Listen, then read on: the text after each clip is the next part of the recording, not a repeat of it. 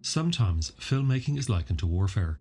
Fighting a constantly moving enemy, you have to factor in every element that could possibly go wrong. And after that, you still got to face the fact that you're likely being far too optimistic. The things that can't go wrong will go wrong, even after you're done.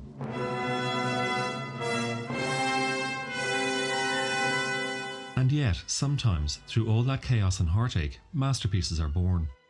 Some of the greatest cinematic achievements are the result of tantalizing vision in the face of impending failure.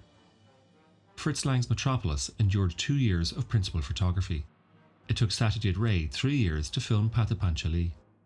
David Lynch spent 5 years shooting Eraserhead.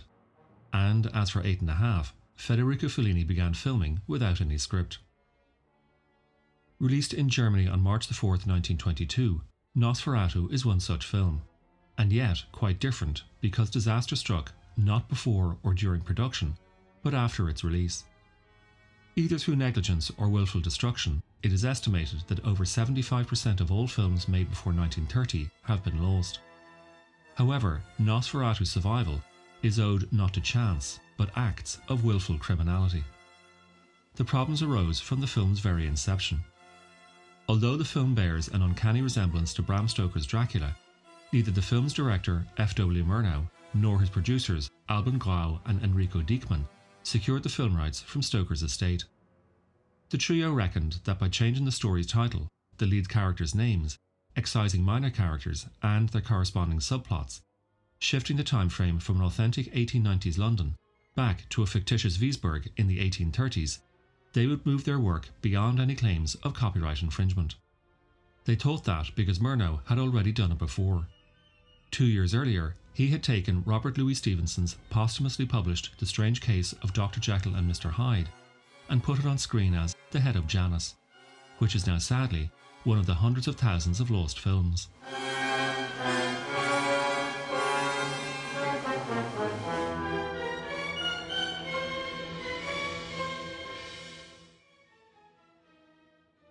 When confronted with that infringement claim, Murnau simply settled with the Stevenson estate. Mrs. Bram Stoker, however, was far more resolute. Her late husband's novel had earned him considerable praise, but very little money. Since its publication in 1897, the Gothic novel had sold nearly 30,000 copies each year. But because of his long-standing debts, most of the royalties bypassed Stoker and went directly to the publisher. So, when he died in financial straits in 1911, Mrs. Stoker was in need of an income. And with this newfangled entertainment called cinema, she had been hoping to attract Hollywood's interest. So as soon as she got wind that an unauthorized German version had already been released, she sued Grau and Diekmann. By that stage, however, their company had collapsed. So Mrs. Stoker petitioned the German courts to have all copies of the film burned. The courts agreed and ordered that all prints were to be, just like the vampire, hunted down and destroyed. In that respect, Nosferatu shares kinship with the most unexpected of films.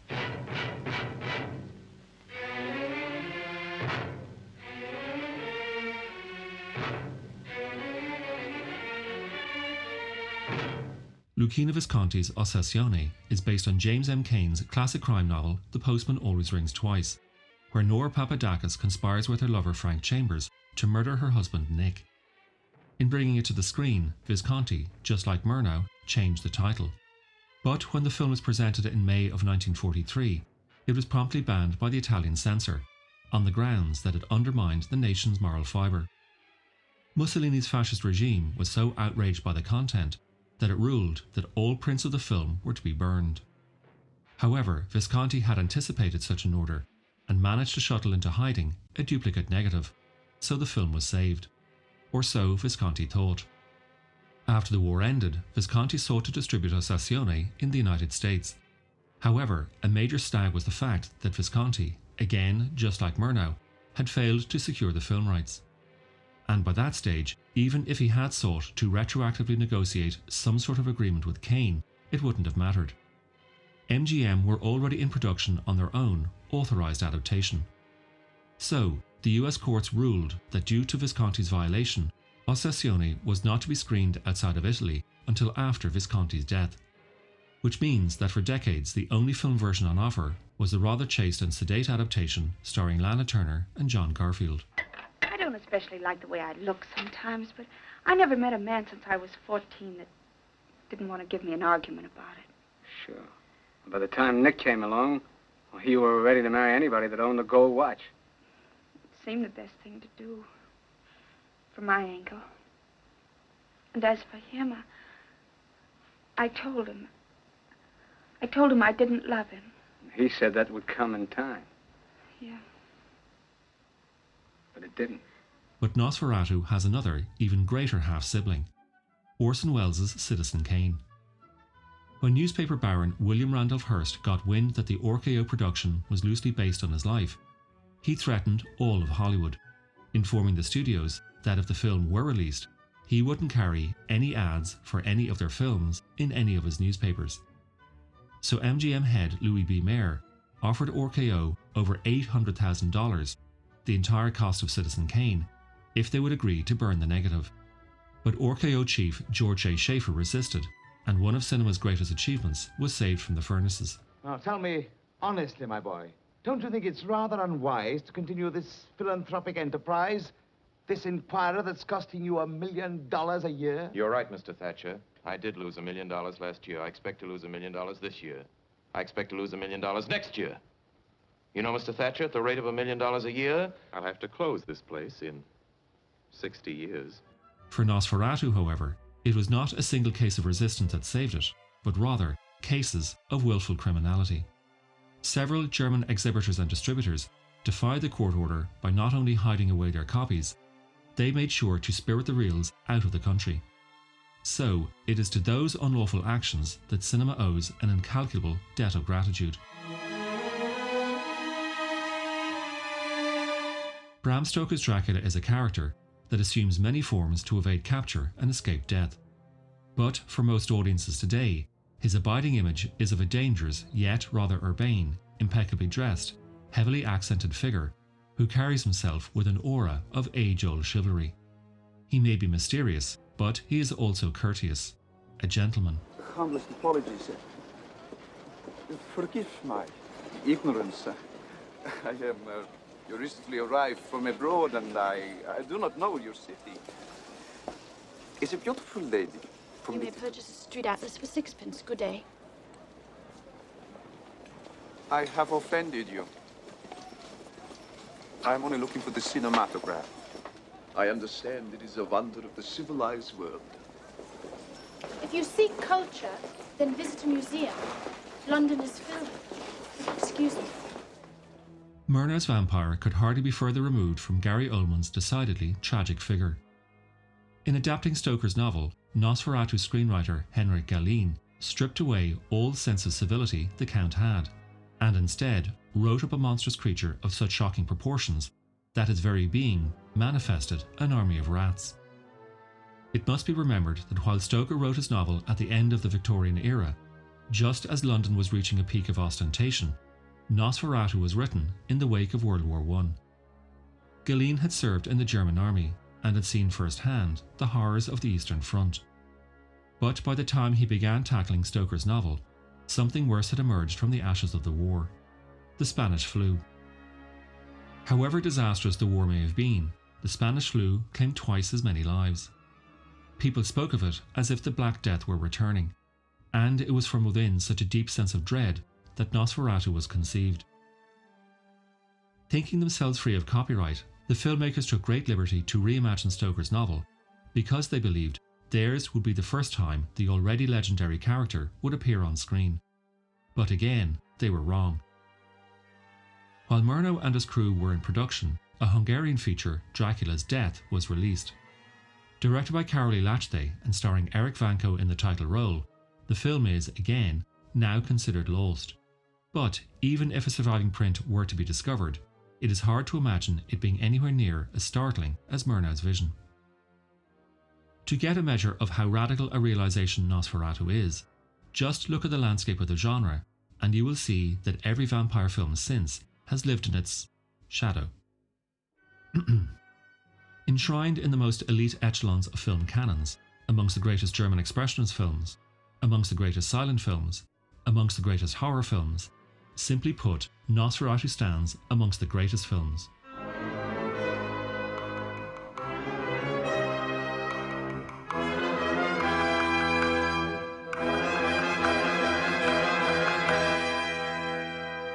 For his lead, Murnau cast the suitably named Max Schreck, an actor whose limited fame at the time owed more to his stage appearances than to his film work.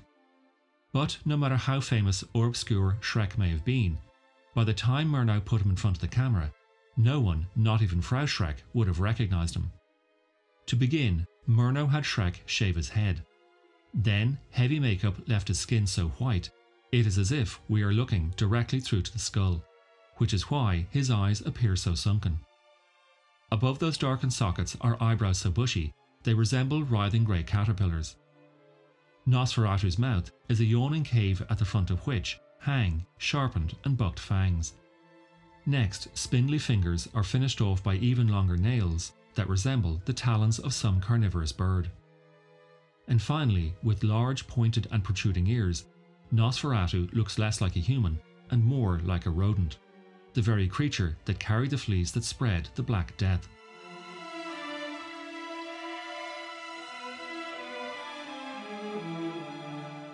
In the year 2000, E. Elias Merhige directed Shadow of the Vampire, a fictionalized account of Nosferatu's arduous production. Not taking the same liberties Murnau took with Stoker's novel, Merhige nonetheless conjured a drama that exaggerated, to the point of mythology, the making of the film.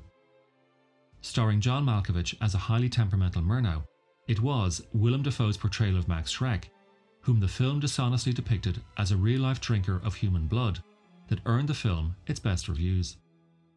Dafoe's performance also secured one of the film's 2 Oscar nominations, the other going to makeup artists Anne Buchanan and Amber Sibley. There you are. It's incredible, no? I wish you could all see your faces. Ladies and gentlemen, this is Max Schreck, who will be portraying our vampire Count Orlok. As you no doubt have heard, Max's methods are somewhat unconventional, but I am sure you will come to respect his artistry in this matter. Another reason why Nosferatu is so venerated today is because, even though cinema was then barely over 2 decades old, Murnau's vision reimagined an entire genre. Horror reached an early peak through German Expressionism, and it was that art movement that set the template for the category. In quick succession, The Cabinet of Dr. Caligari, Der Golem, From Morn to Midnight, and Destiny had established a custom of studio-bound productions where the sets, costumes, lensing and lighting were arranged to reject realism and replace it with exaggeration and distortion. In reaction to that movement, however, Murnau took the legend of the vampire, dragged him out of the studio and placed him in the real world. To the utter consternation of his producers, Murnau insisted shooting on location in Slovakia. This at a time when other directors, Fritz Lang, Robert Weine, Paul Wegener, Stellan Rai and Karl Bose, were each constructing villages and entire forests on soundstages. But Murnau was not going for realism. By shifting the time frame to the 1830s, he was harkening back to German Romanticism. While he was in college in Heidelberg, Murnau had studied art history, and the paintings of Anton Georg Zwengauer, Karl Spitzweg, Johann Christian Dahl, and especially Caspar David Friedrich bear a heavy influence on Nosferatu's look. Where Expressionism placed the characters indoors, surrounded on all sides by jagged angles and sharp edges, Murnau composed his frame so that whether indoors or outside, his characters felt alone. Very alone. Terribly alone. But here is the thing. There is another look in the film that is even more disturbing. Cinematographers Fritz Arno Wagner and Gunter Krampf lit the vampire so his eyes, already sunken and shrunken, are eerily visible. They have to be, because at certain times, Nosferatu stares straight at the camera. Ordinarily, this would break the fourth wall, but the result here is that those beady eyes suck the viewer into the same space as the vampire. It's a technique Jonathan Demme deployed almost 70 years later. Well, I've read the case files, have you? Everything you need to find him is right there in those pages. And tell me how. First principles, Clarice. Simplicity. Read Marcus Aurelius. Of each particular thing, ask, what is it in itself? What is its nature? What does he do, this man you seek? Beyond Shrek's performance, by far the most iconic Dracula is Bela Lugosi.